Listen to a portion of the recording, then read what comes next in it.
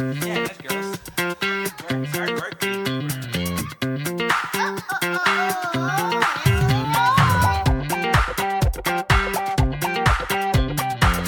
You're listening to the Chartographers.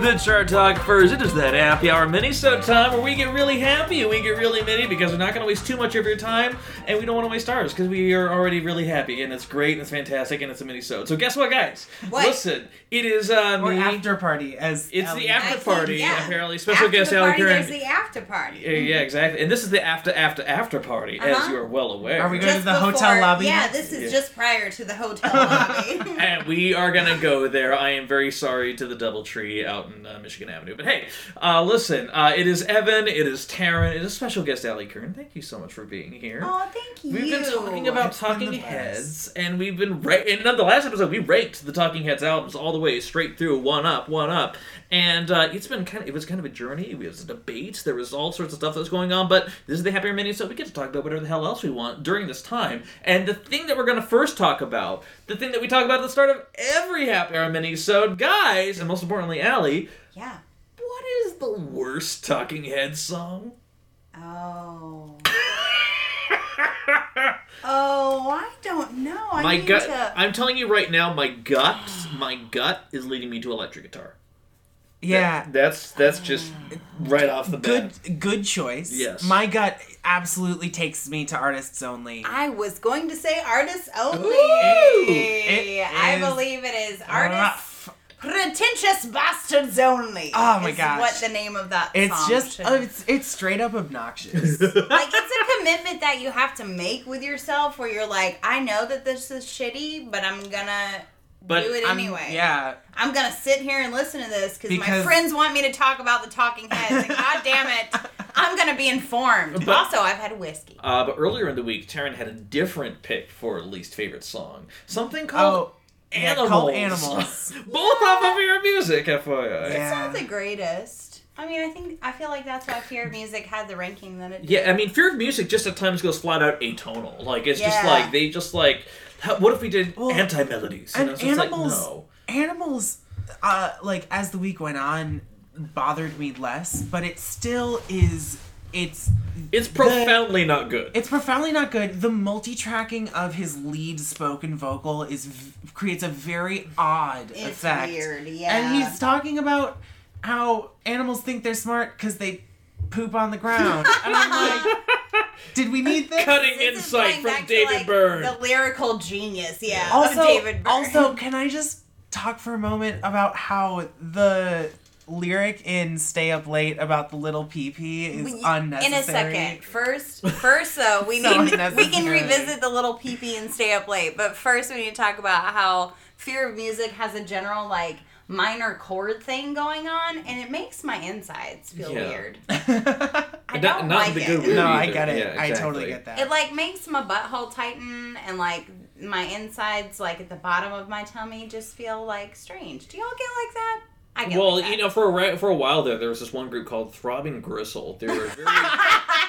They're legitimately, there's this group that from the early 80s. I like that my butthole brings you to Throbbing Gristle. I enjoy that. And Throbbing Gristle, they were a band, they led the experimental art rock movement for some time, but one of the things they did that led to their reputation is they actually turned their guitars so low. And again, this is one of those things, I'm sure there's a little bit of urban myth, but also apparently there are people that have actually been to these shows and know it.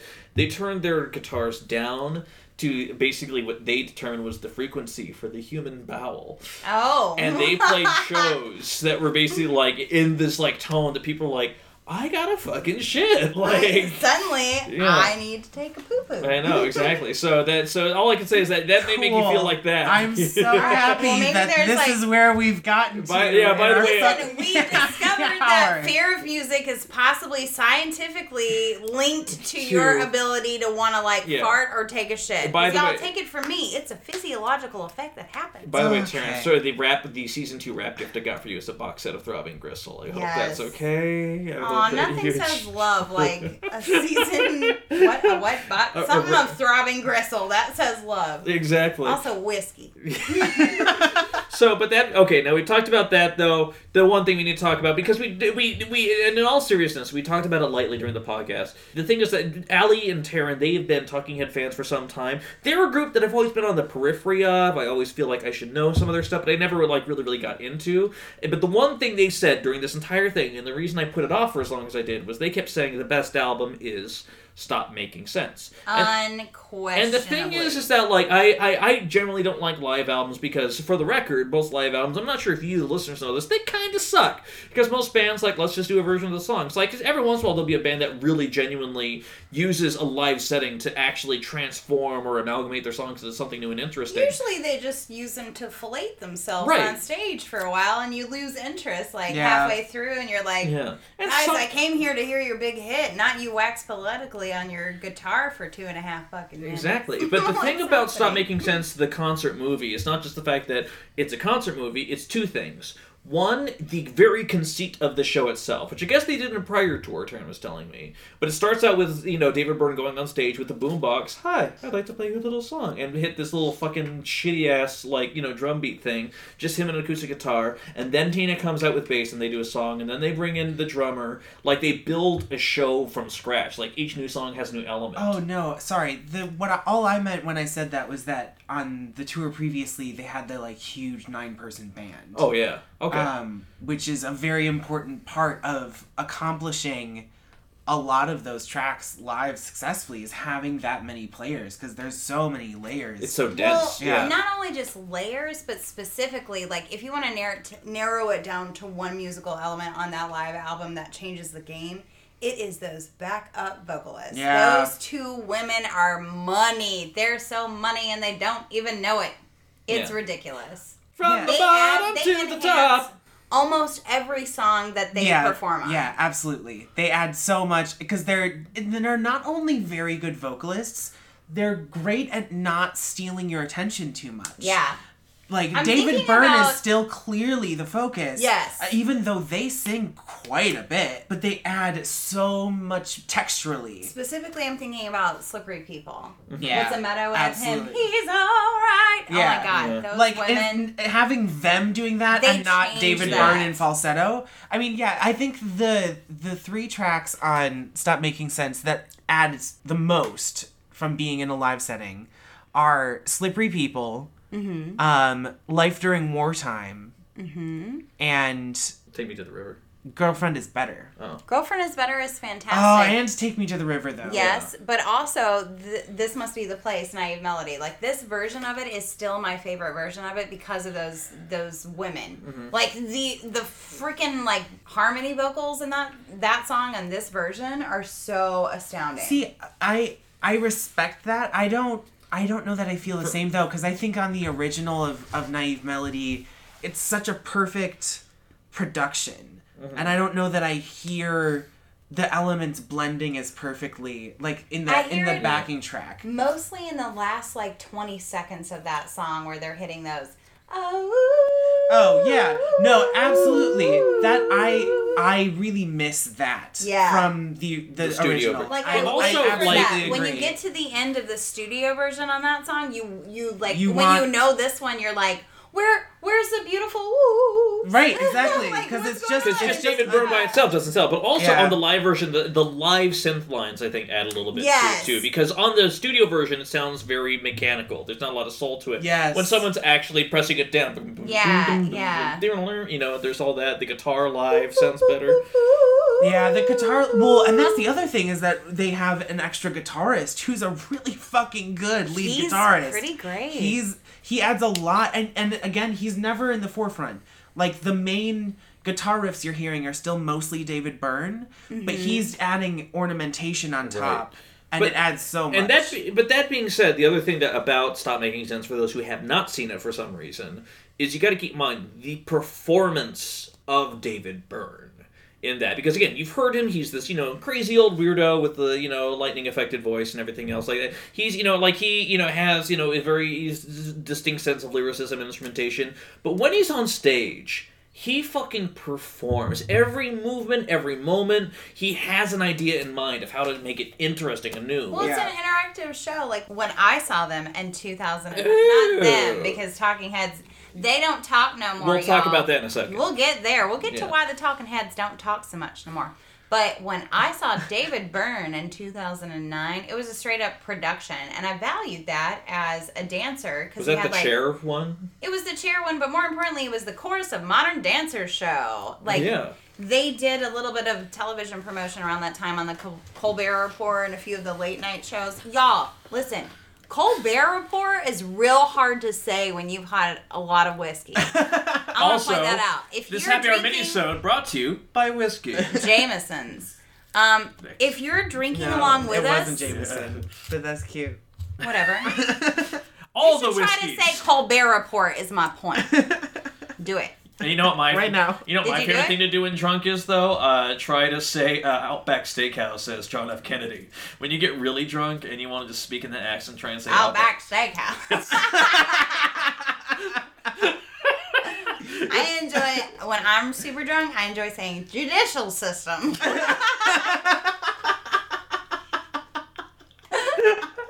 Oh my god. Alright, we need to sing them live. Sing them live. Judicial system. Sing them live. Yeah, you did so well. You're not nearly as lit as now say Outback Steakhouse as John F. Kennedy.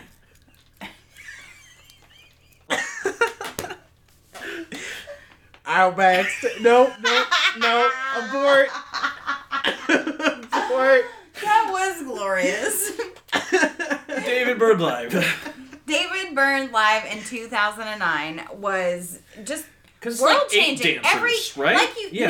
No. It's 3 dancers and 3 backup vocalists. But like you said, every musical moment is accounted for and staged and thought for and cared for, and like nothing is left to chance. Like everything is so perfectly orchestrated. I feel the same way about Stop Making Sense, and I think that's just a trademark of David Byrne's sensibility as a performer. And I also feel like that's also a little bit to their detriment as well, because because as much as I've enjoyed my Talking Heads journey, I was always missing, like, and you could say this about This Must Be the Place, but not a lot of other things, the heart wasn't always there, because everything is so societal. Everything is, even in the performances, as exciting as they are so pre-planned that, like, sometimes it's at the sake of, like, that random, improvised, or, like, you know, those human moments. Especially because they are so, their music is so propulsive and so energizing. Just driving, And you almost wish that they had a little more room to improvise. It's almost, dare I say, that Stop Making Sense is a great David Byrne production, but maybe not the best Talking Heads production. Now, here's the thing. We talk about that, but we also want to talk about why the Talking Heads be not talking anymore. Oh, yeah. No talking on. And so here's the thing. It's amazing because during Stop Making Sense, at one point, you know, kind of like against his better judgment, he had to see the stage to Tom Tom Club, which was Tina and Chris's other band that they had outside of it, because while he's off making weird-ass fucking records with Brian Eno, they're like, we want to do something too. Also, Taran, I have a question. What you gonna do when you get out of jail? I'm gonna have some fun. All right, well, what do you consider fun? Fun, nasty fun. Oh, okay. So, every time Chris France throws in one of his vocal improvisations, especially Stop Making Sense, I hate him. You are the worst. There's a reason you don't have a mic usually. Yo, And they had this little electro dance pop group on the side, and that one song, Genius of Love, it went number 36 in the US charts. Genius of Love is great until you get to the end where he starts going nuts vocally. So, like, my strategy is this, you guys. If you're going to watch Stop Making Sense, when you get to Genius of Love, let Tina start out the whole affair with the whole, like, you know... No, he talks from the very beginning. He talks... No, but get through the Tina part. I'm in heaven. And then, once she says her piece, you go take a potty break. And you just get out of there. Get out of there before he starts doing his nonsense barking like a madman. Because here's the thing. Tina is wonderful. She's a wonderful delightful. bassist. And she's so much fun to watch. Yeah. You know what's sad about Tina? What? So, as we talked about in the longer show, Tina was a bass prodigy and learned to play in like 6 months. But when they got the record deal, David Byrne made her re-audition. Really? As bass player, because he was like, well, now we have a record deal, so... I mean, you're not really basing. But here's the thing: there's all these stories about David Byrne being a total asshole, and wanting the whole reason the band broke up is because he thought they went stale, and they kept wanting more control, and they felt like he was getting more and more control as time went on. But here's the thing about that: as Taran pointed out when I played him another song off of Tom Tom Club's debut album, "Wordy Rapid Hood," which they thought that was good enough to release as a single. It's not good enough to release. Spoiler, you guys, it's not. It kind of sucks. It got attention. It went number 1 on the dance charts, yeah. which Tom Tom Club, Genius of Love, also did. Basically, people were doing a lot of drugs back then, and things like that might have sounded differently. Profoundly not good. And we listened to also to a couple songs from after Talking Heads broke up, and the other 3 members wanted to keep doing it, but David Byrne was not interested. That is some bitter shit. They put together an album, and they tried to use the Talking Heads name, but then David Byrne, I believe, sued them. Or he threatened to sue them. He threatened to sue them. And so they went as The Heads, and the name of the album was No Talking, Just Head. And it's like, it actually was better than I expected, but still not... It's like very clearly missing this voice. It's missing something. It's missing its spark. Right. Is what it is. Meanwhile, David Byrne went on to do things like, let me do a collaborative album with Fatboy Slim about the life of a Filipina, president who loved the nightlife, and let me collaborate with every female vocalist I know, from Tori Amos to Florence Welch to all these other St. Vincent. Yeah, to your favorite member of Decemberists. Cheryl Warden? Yeah. She's from My Brightest Diamond. Oh, yeah.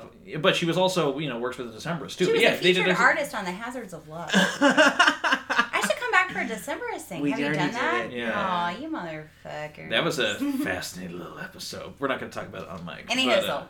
Yeah. But yeah, David Byrne, I mean, he is an asshole, but at the same time, it kind of makes sense that you don't want to let these guys... Yeah, because the have stuff creative that these control guys because are doing, it's not good. And it kind of makes you want to go back through their catalog and be like, I wonder if all the songs that I thought were not good, these motherfuckers were responsible for. Like, did they co-write these? They had a hand in this.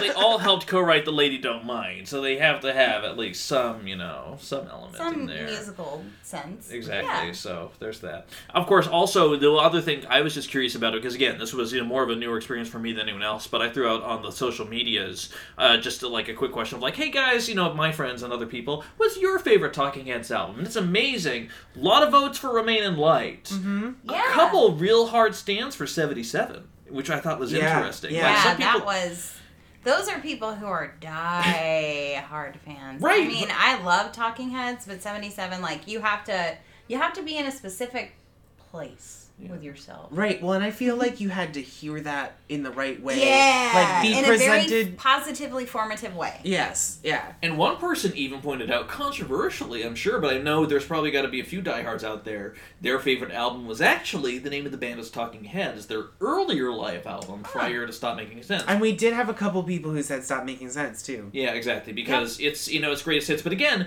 what is it about it? Because also, they up the tempo on so many of these songs. Oh, yeah. And help elevate didn't say that. Yeah. I did say that. I said that a long time ago in the All first one. Y'all rewind the tape, take it back. I said it. Instant replay, NFL robots. Their songs are we already talked about how driving they are, but when you up the tempo like that, it gives it a sense of urgency that well, and that's especially the thing. on songs like during wartime, for God's sake. Yeah. Or, well, This ain't no disco. Slippery People is almost twice as fast. Yes. The original album version is pretty, not quite plotting, but it takes its sweet time. Yep.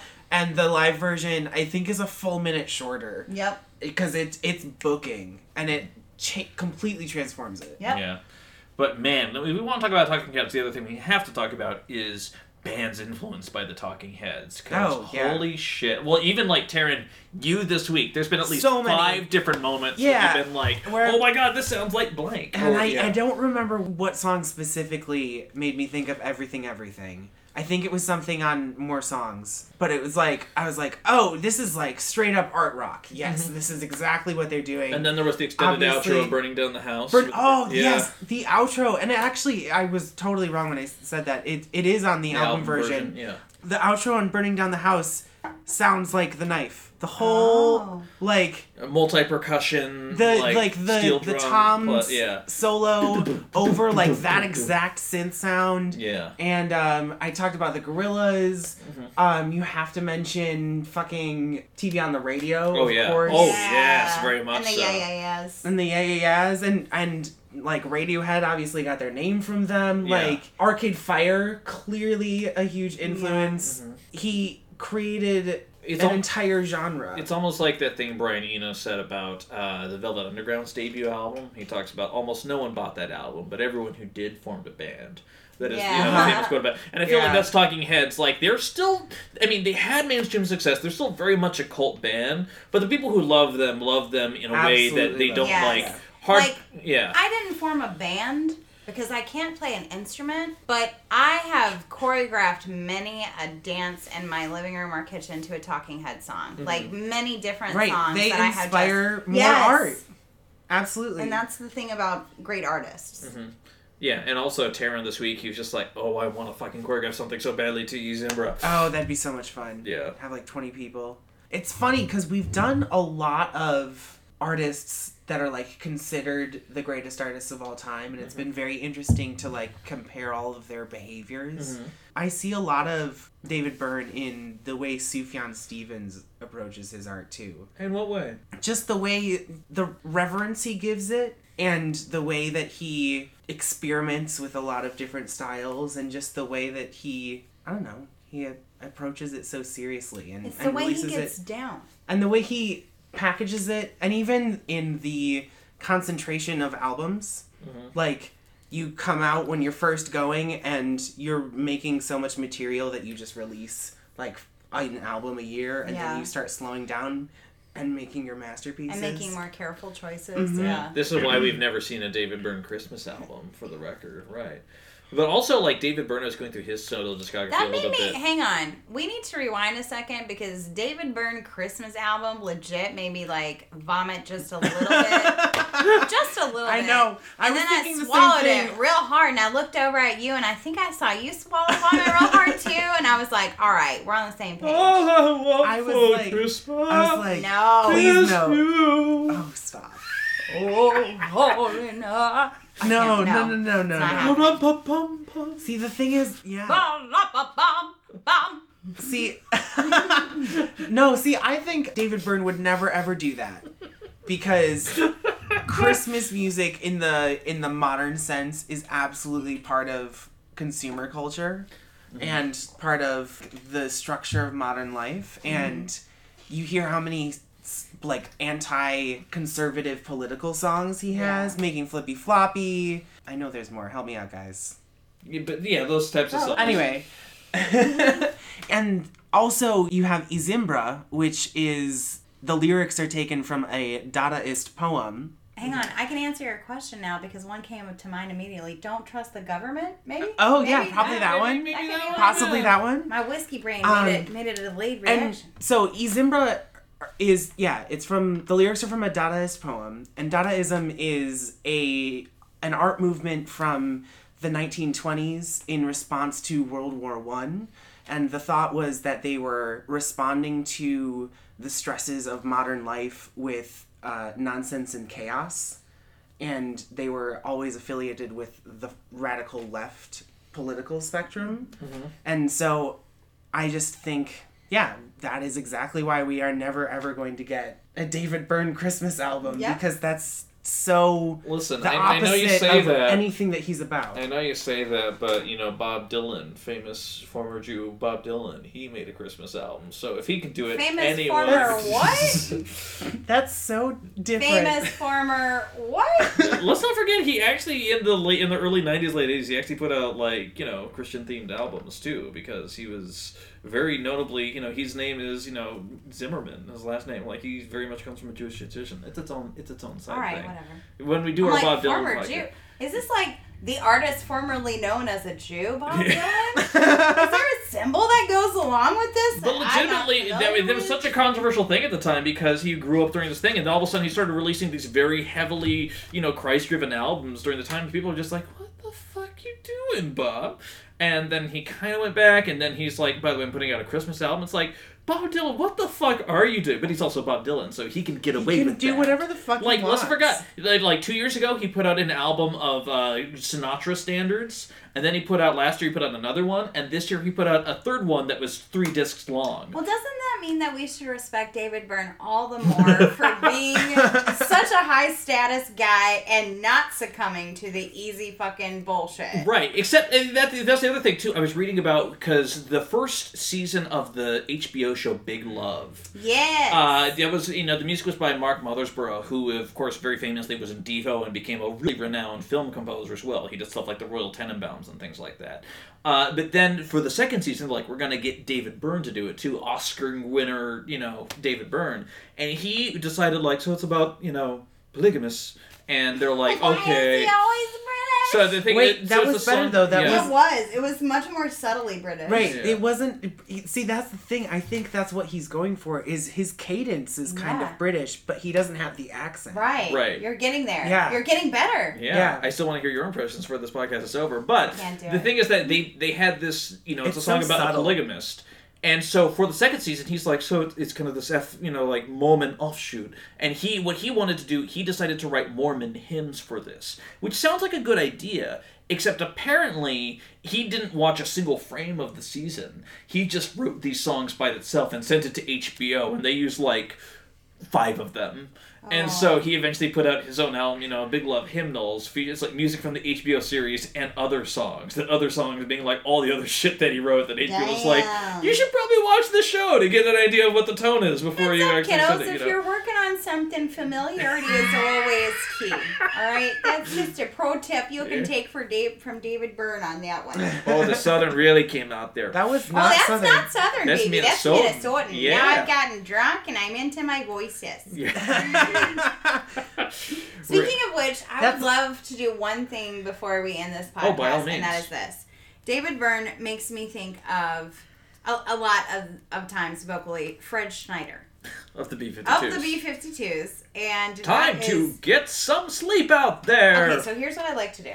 I'd like to play this little game that I have played for warm-ups when I'm doing shows before. It's called, Hey Fred Schneider, what are you doing? Yeah. Just gonna ask you guys, what are you doing as Fred Schneider? And then as Fred Schneider, you tell me what you're doing. If you're sitting there, here, I'll go first. Hey Fred Schneider, what are you doing? Sitting on a podcast with Taran and Evan. Hey Fred Schneider, what are you doing? Pulling a label off this beer. Hey Fred Schneider, what are you doing?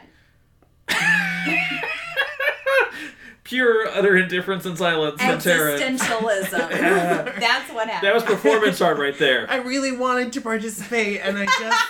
Well, you can make it up for us. You can make it up for us by doing your David Byrne impression now. Yeah, your far superior David Byrne impression. I didn't say it was far superior. I just said yours sucks.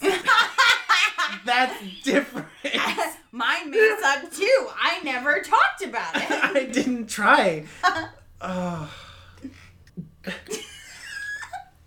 The thing about living way out here in Texas is that all the people are so nice. You can get a nice car and have a nice job, and the sun sets every day. I really feel like that was your Fred Armisen as David Byrne impression right there, and it still was wonderful. And okay, I I will give it a go. All right, let's go ahead and do it. You may find yourself living in a shotgun shack, and you may find yourself in a large automobile. I always thought it was shotgun shell for the longest time. You are a little.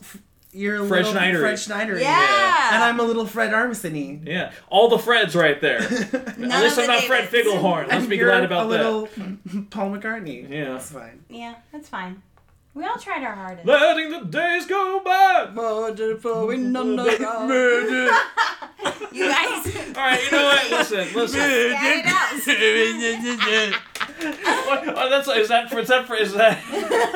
Is that David Byrne as interpreted by Boss Baby? I'm not sure. Full circle, guys. Back to my first point. When in doubt, scat it out with David Byrne. Whatever did I do? All right, well, you know what? I think it's not going to get any more coherent than that. So I will just say, guys, thank you so much for listening to our wonderful nonsense. Whiskey. In the meantime, Allie. Oh, Evan. Thank you. Well, We talked about this for so long. We did. And I'm so glad it finally came together, as it happens every time. But I can't tell one from another. Did I find you or you find me? I found you. That's actually how. Taran, of course, thank you. Oh my gosh. I know. Woo! Woo! Is all I can say to that. In the meantime, guys, please do the usual. Like us on Facebook. I mean, but actually, though, I'm saying it right now, but you could take 2 seconds to do it. Wow. You assholes. But thinking about it is different than doing it. Right, because if you're supporting us, you're also supporting Allie, and that's a big deal. I don't even know if I've liked the Chartographer on Facebook. I like the Chartographer. Wow. Like, I'm pretty sure I have. But I'm not. I can't say with 100% certainty. Guys, don't be a Taran. Make sure that don't be that guy. Taran is so that guy right now. Just don't be that guy. iTunes, Stitcher, all the stuff. Thank you so much for listening. Throw us a note on Facebook. We want to see what your thoughts are. In the meantime, thank you for listening. Talk to you soon. Bye, bye, bye, bye, bye.